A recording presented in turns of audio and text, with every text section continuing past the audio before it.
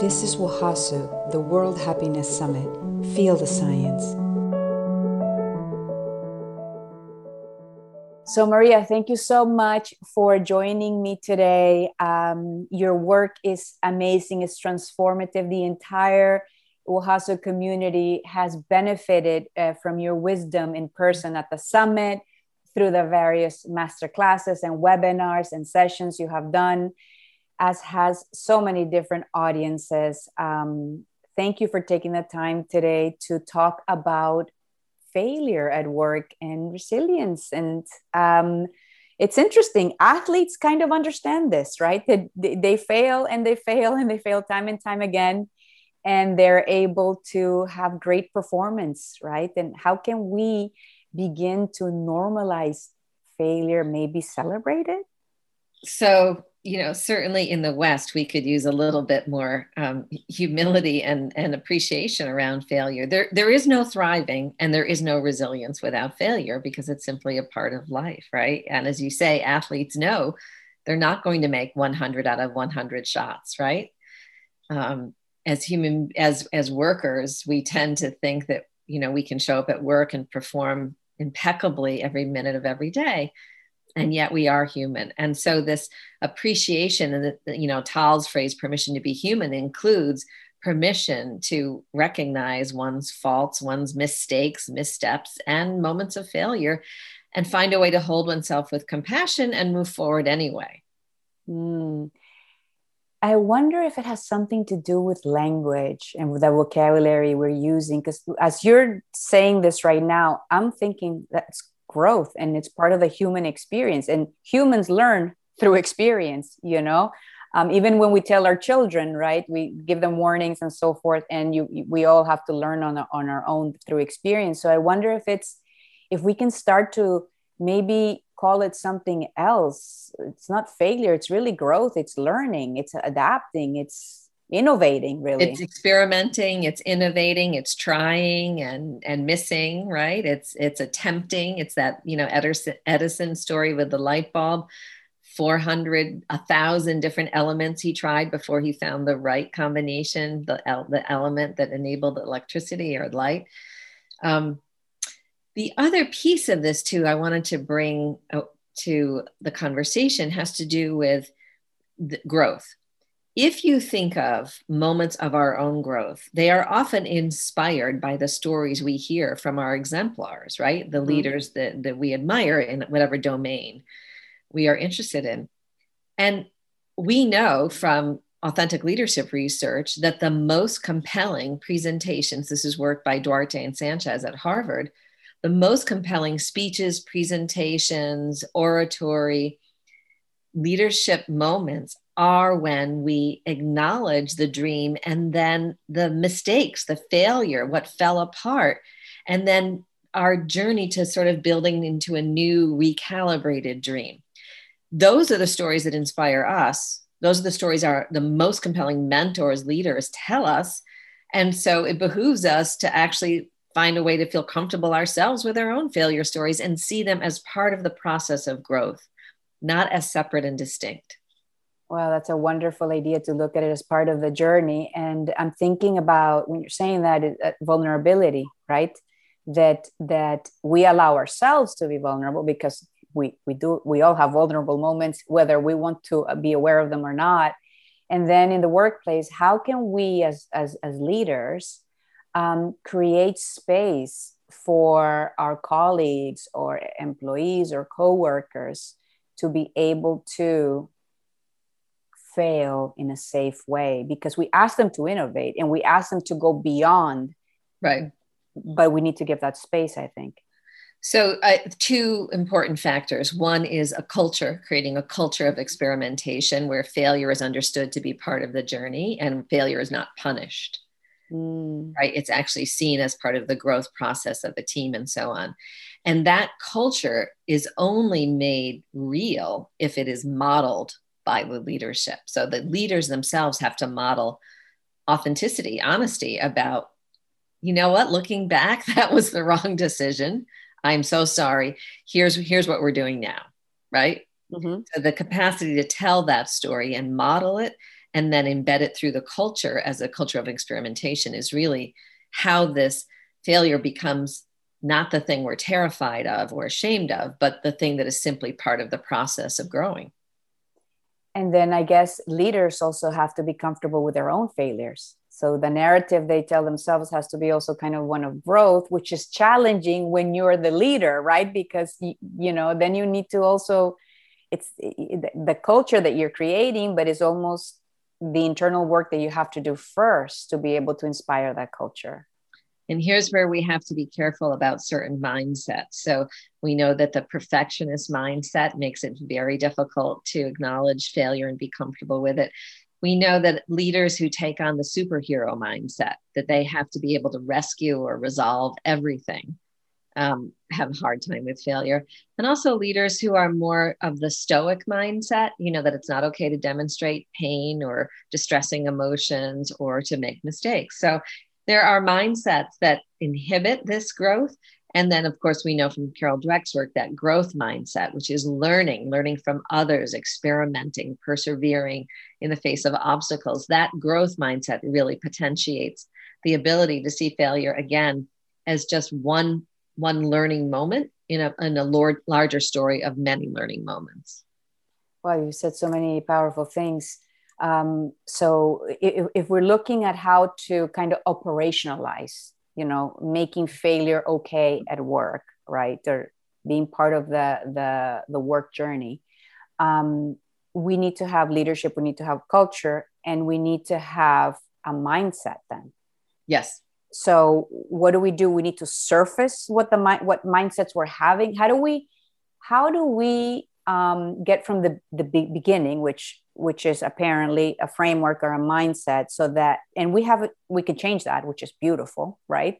It takes effort, but we can change it. But it seems to me like the very first thing is awareness, yet we're in a culture where we also reward that mindset. So how do we do that? Yeah. So I think, coaching around growth mindset is essential. Okay. Modeling with executives or looking for exemplars who model this outside the company, about mistakes or errors, and also looking for narratives within an organization where failure has actually turned into creative opportunity, right? Mm-hmm. So we want to look for the stories, not just the exemplars. And again, this is where coaching is so important, because it certainly here in the West, we do tend to be afraid of our own failure, mm-hmm. and afraid of admitting that we didn't do things perfectly. What's interesting, however, though, is that we know that leadership influence is elevated when leaders are seen and understood as human beings, when we understand their values, how they came to be who they are as leaders, and the stories that motivate them, as well as these failure stories. So we know this, and yet, we have to continue to give ourselves permission to be of the same, right? I do think, Karen, the fastest path to this is coaching, small group manager coaching and one-on-one executive level coaching, which then can cascade throughout an organization. And just by creating this culture that you're talking about in this space, it increases engagement. I mean, and inspires true loyalty, right. Through action and through a shared common experience in the vulnerability, because we're all vulnerable, like we said before, whether we acknowledge it or not, and then we can identify. Let's go back to the coaching for a moment. I know you're a professional coach. Some people who may be listening to this, they don't really understand. I know I didn't before I got into WHASU and the World Happiness Summit, and having the privilege to work with so many professional coaches. Can you tell us a little bit about what is coaching? And then, you shared some of the benefits, but I know that you have a lot of experience in this field. So just in terms of full authenticity, I'm actually a psychologist who ends up doing quite a bit of coaching. So I do not have a coaching certification, but because of my work as a consultant, I end up doing a lot of coaching. So coaching is really the process of engaging with another or a set of others with a directed set of goals to enable their growth and development through using tools, practices, and principles that are research driven, that we know actually enable human beings to overcome obstacles, to grow in the face of challenge, but also grow into moments of opportunity, and to develop an authentic sense of oneself as a leader. We're all this beautiful constellation of many capacities, and to really land in who we are authentically. So that's how I think of coaching. And often those conversations are one-on-one. Sometimes they're 1-on-4 small groups. And the value and benefit of that is that the coachee has an opportunity to set a goal or a series of goals that then they have someone mentoring them with them through the process of understanding what are the barriers and what is going to elevate the success of those goals. Fantastic. And it's not therapy. No. It's important to note that distinction. It's not therapy. No. So I think the value that I really love about coaching as well is the whole practical approach, right?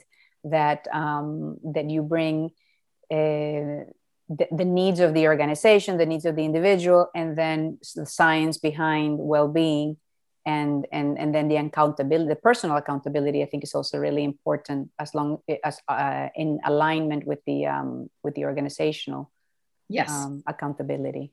Yes, absolutely.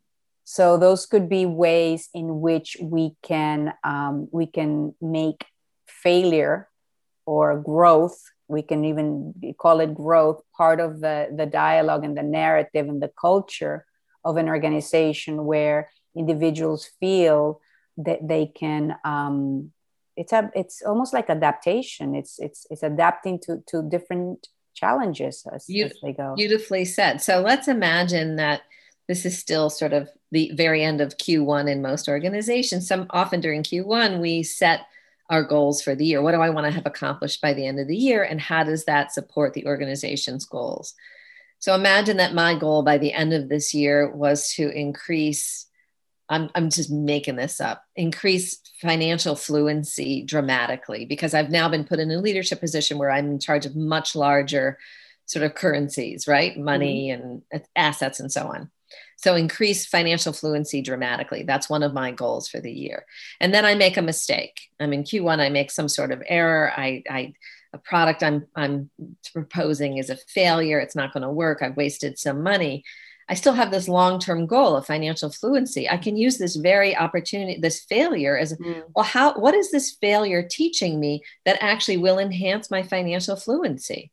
Right. So by linking it to a larger goal, the failure to a larger goal, it becomes adaptation. It becomes a growth, a learning moment. It becomes simply part of the process. I love what you just said right now. What an opportunity to implement that at work, that we look at the long-term goals. So it's a short-term bump, but really that bump can open up other avenues that perhaps weren't there before, and can still lead you to deliver on the goal, or even maybe optimize it, or even make it better.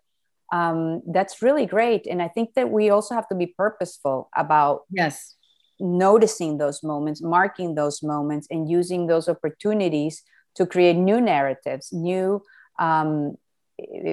talked about models. Could be like almost like model thinking that we can start looking at in the organization, on how we communicate not only success, but really the entire company journey to meet all of the business goals, as well as make an environment where the employees feel better, are more engaged, and feel like they matter. Yes. So that's something, and it's certainly doable, right? So absolutely, it's doable, and it's essential. Actually, no, it's essential. It's absolutely essential. But what I love about it is that there's a framework. This is not things that you don't, you certainly as a consultant do this frequently. You go into organizations, I'm sure you surface the values, or you surface the needs and the conditions, and then another important component I would think that ties into the narrative is also positive communication. And I'd like to just ask you one last question to you, that we get asked all the time. How do you have challenging conversations at work? How can you have them in a positive way when you have to deliver messages that are negative, challenging? How can you do that in a positive way? So we know that learning and growth are potentiated much more effectively if we focus predominantly on strengths and focus a little less on the faults or weaknesses or vulnerabilities, right? So the mistake many managers make is they only focus on the fault lines, what you need to learn, what you aren't good at, right? What you didn't provide. That's dispiriting and actually harms engagement. So we want to have a balance of, a robust conversation about someone's capacities, someone's strengths, what they have contributed, what they know now that they didn't know a year ago, what they can do now that they didn't know how to do a year ago, and really begin the conversation there. And then I think of the thing that you want, the difficult piece as the and we do need to shine a light on this one arena. And then I like to advise others to, make it a learning opportunity or a growth moment in terms of, you and I recognize that this is problematic. What are your first two suggestions about how we can move the needle forward? So put the learning responsibility on the other person, and then have that be a conversation where you come to an agreement in terms of the steps that perhaps both of you are willing to make in terms of that learning goal, right? So to frame it in terms of learning and growth, not to put it all on them or all on yourself as the manager, but it's a shared responsibility. But the primary responsibility is with the individual. Wow, that's wonderful. I'm thinking about like a shared agency and giving the employee an autonomy as well, which is brilliant. Right. And sometimes the responsibility of the manager is actually, let's just take that financial fluency. If I've said my learning goal is financial fluency because I'm terrible at it, and it has to get better at this new level, that my leader, my supervisor, their responsibility perhaps is to say, what are the structures you need in place? Do you need a coach? Do you need an accountant? What do you need? And secondly, how frequently do I need to check in with you to make sure we're meeting this? Like really, it's the checking in and holding accountable that's the manager's job. It's the employee's job to make sure they're actually taking the steps necessary. Sometimes they both have to take steps, of course, but that accountability piece is huge. Thank you for sharing all of that. I think that what I have learned is that we do need training in this. It's not intuitive. There's to me, it's the points are intuitive. It's almost like when you're doing a connecting the dots. So we know the dots, but we don't see the elephant or we don't see the dinosaur unless we have the purposeful training. And so, experts like you who dedicate their lives to doing this in so many different facets, including the workplace, which is so important more now than ever. I cannot underestimate the importance of investing in this training, because the magnitude of the positive results and minimizing the negatives is huge and very measurable, by the way. Yes. So thank you so much, Maria. You're listening to the World Happiness Summit podcast. For more information, check out our website at worldhappinesssummit.com or send us an email at contact@wahasu.com. Thank you for listening.